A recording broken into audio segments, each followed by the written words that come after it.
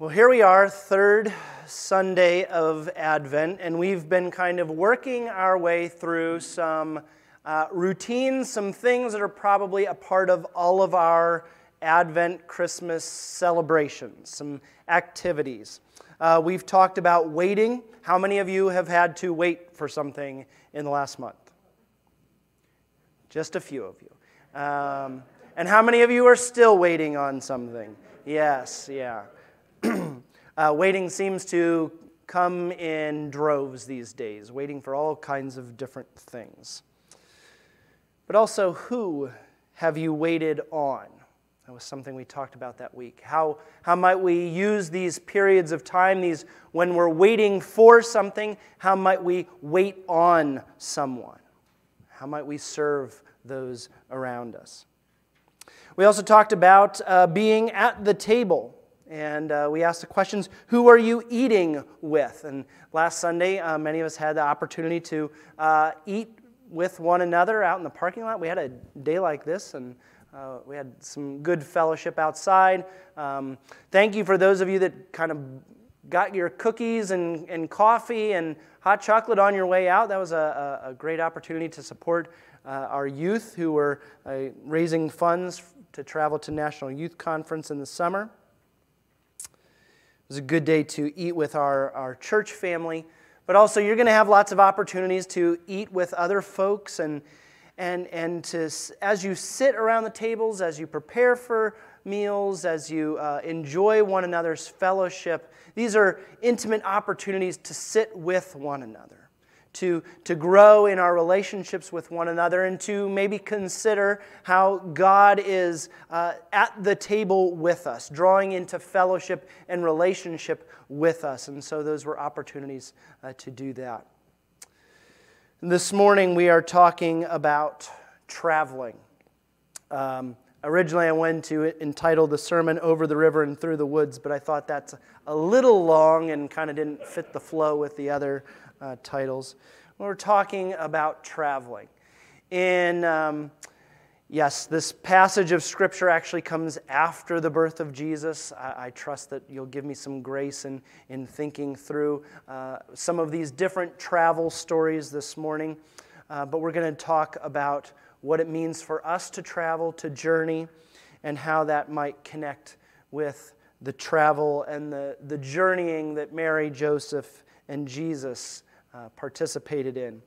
As we come this morning, would you pray with me?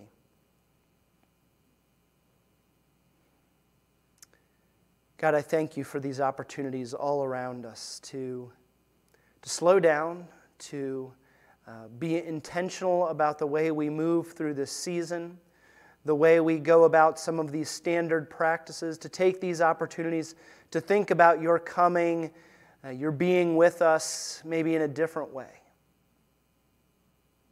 May the words of my mouth and the meditation of our hearts be pleasing to you.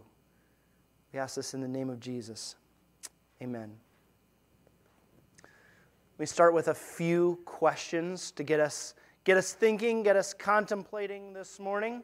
The first one is, who's going to be traveling over Christmas season? How many of you are going to be traveling? Now, how many of you are going to be traveling 10 minutes, 15 minutes? Some of us are going to be traveling short distances. How many of us are going to be traveling hours over this season? Yes, some of you have short drives, some of you have very long drives. What kinds of things are you traveling to? I know you've got masks on, but I can hear you through the mask. Family? Some of us are traveling to a cabin. What else are you traveling to? Mostly family. Maybe a concert here and there. Maybe some of you are traveling to see Christmas lights. Maybe some of you are driving for other reasons. I know we often tend to think of this traveling kind of in going to another state or something like that. But maybe for our purposes here, just any time you're traveling, journeying in an intentional way here around the Christmas season. Well, who are some of the folks in the Bible around the Christmas story that have to travel? The wise men? Mary and Joseph? Shepherds? We don't even know how far the shepherds traveled. Are they close by? Are they, how far are they journeying? Anybody else that's journeying? All the people who went to pay taxes. We often, like all of my children's Bible stories and everything have Mary and Joseph. Of course, Mary's on a donkey, and they're by themselves. But that is not the story that we are told in Scripture, that everyone was ordered to report to their hometown. So Mary and Joseph as these lone travelers is probably not a very biblically accurate portrayal of their journey. They're going with others. Anyone else that you can think of that's traveling over that time? You hit most of my list. I might add about God's journey to be with humanity. Different kind of journey. Maybe not a physical distance that we can figure out what that looks like, but certainly a journey, a movement involved. People travel for very different reasons in these, as we've named people that are traveling, journeying through this Christmas story. Some of them are doing that for very different reasons.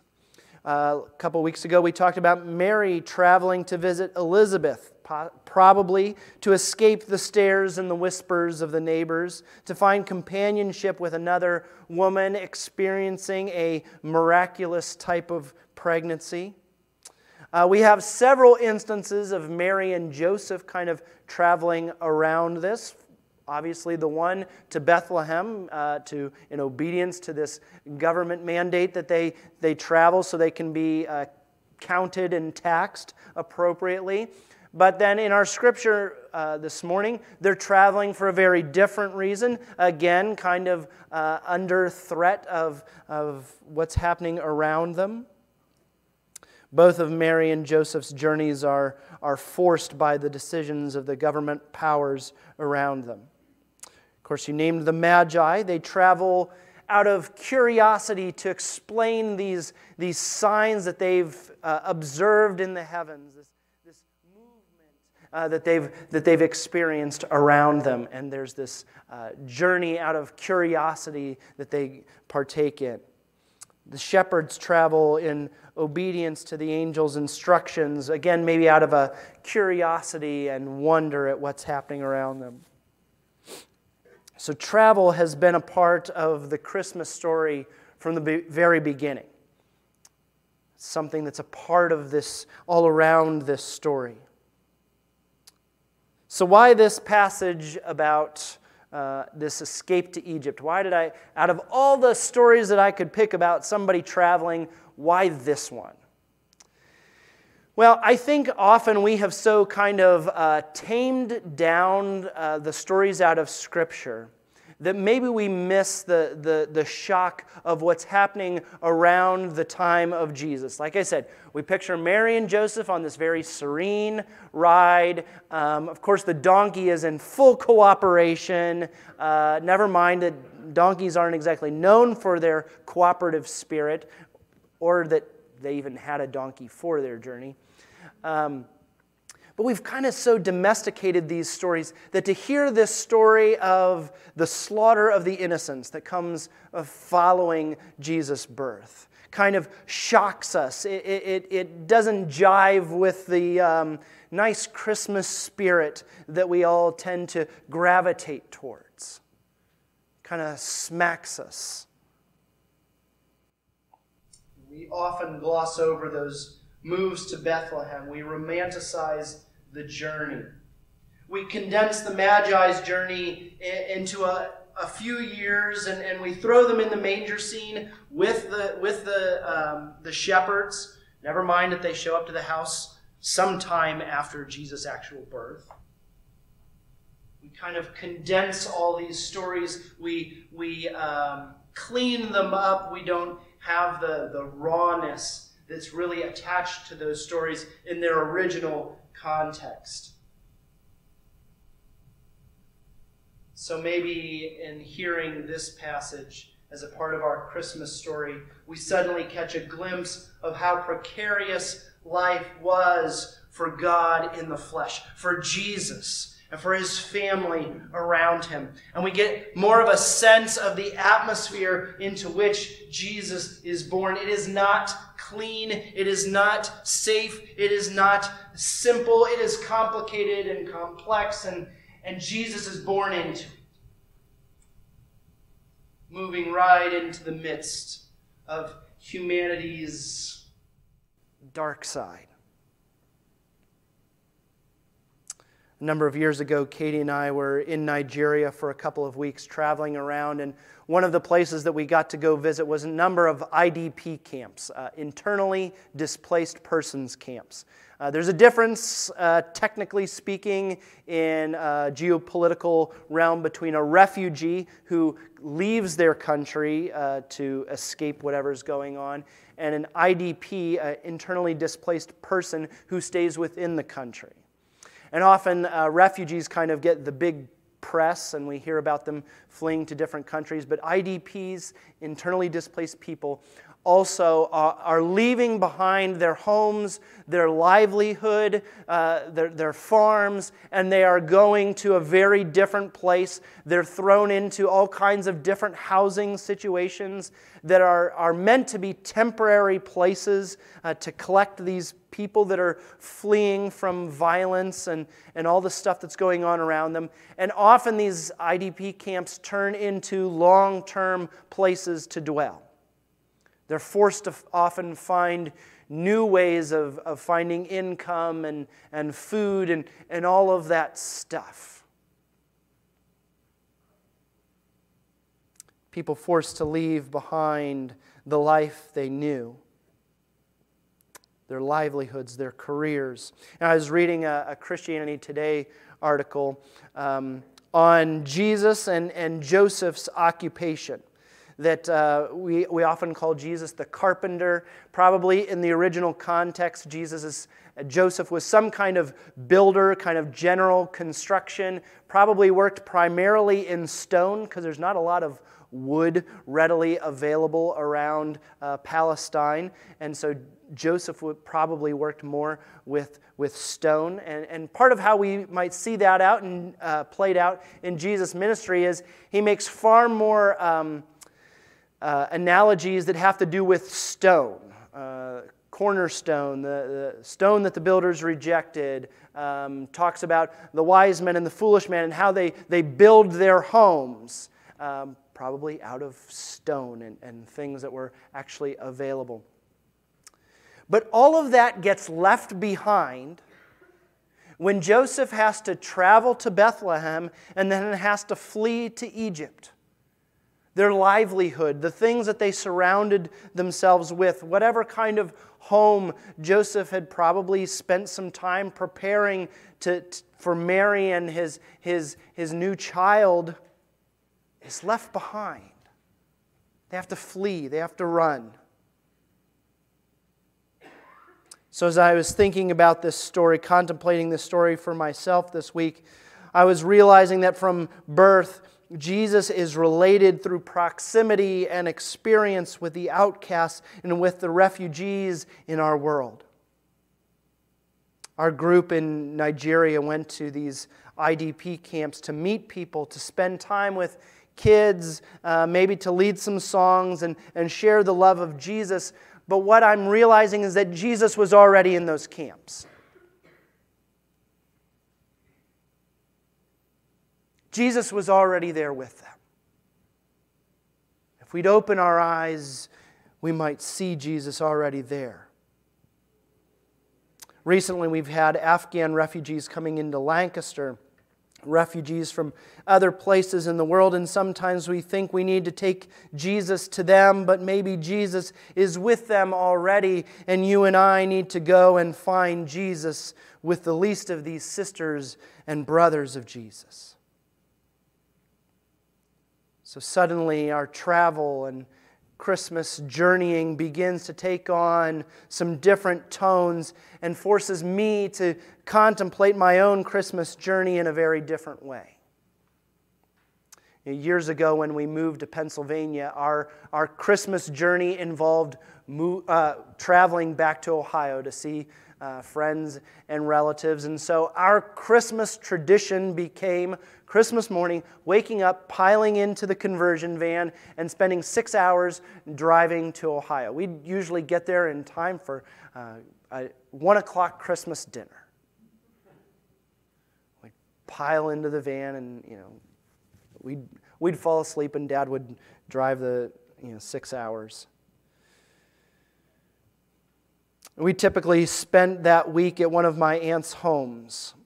And as I was going through my sermon notes this morning, it was really only today that it dawned on me that I was spending Christmas in someone else's home, journeying and traveling and kind of living as a guest for a time. Not unlike Mary and Joseph being forced to travel and journey and getting to the guest room and finding there's no actual room left for them. In college, I was in Ohio for school, and I would travel back to Pennsylvania at the end of the semester and back to Ohio for the Christmas celebrations and come back to Pennsylvania and then go back to school. And so it was just this back and forth the whole Christmas break, just 5 hours here, 6 hours back, back and forth. All that journeying, lots of time for contemplation in the vehicle through this time, or else praying my car wouldn't break down. That was also a lot of what filled my time in those journeys. But also, as I was thinking about it this morning, missed opportunities just to connect with this story in a very different way. To think about my own spiritual journey and how I'm either walking towards Jesus or sometimes, to be honest, walking away. How might our traveling, our journeying through this season be opportunities for us to think very intentionally about how we are traveling, journeying towards Jesus or away from Jesus, or about the traveling that others have to partake in, maybe because they're forced to, around the world. Why do we travel? Do we travel by choice to see friends and family, to go back home maybe? Our family did that. Again, only this morning did I really think about how this connects to Mary and Joseph's journey of going back to Joseph's hometown. Now I'm thinking I missed hours of contemplation time. Some of us travel by choice. Maybe you travel because of family obligation, and that's relatively harmless in most of our situations. What about those whose travel is not because of their own choices? The refugees, the displaced persons in our world. Or what about those on a very tough road in their journey, be that physical, emotional, or spiritual? And where is God in the midst of our travel? Are we journeying toward Jesus or away? In this story of the escape to Egypt, Jesus enters fully into some pretty raw parts of the human story. It's not the clean, sanitized manger scene we often picture. Jesus enters into the muck and the mire, automatically thrown into the mix of this political wrangling for power, forced to flee with the least of these, forced to run and hide.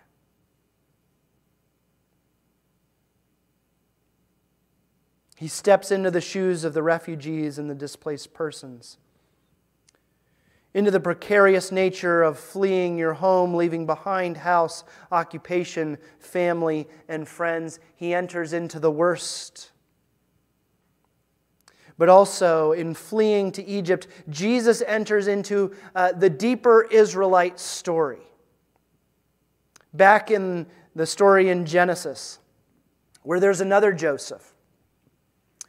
And because of a famine, Joseph travels to Egypt to flee that disaster, to go and to initially find security in the preserves that his son Joseph had secured. So Jacob takes his family and they go to Egypt.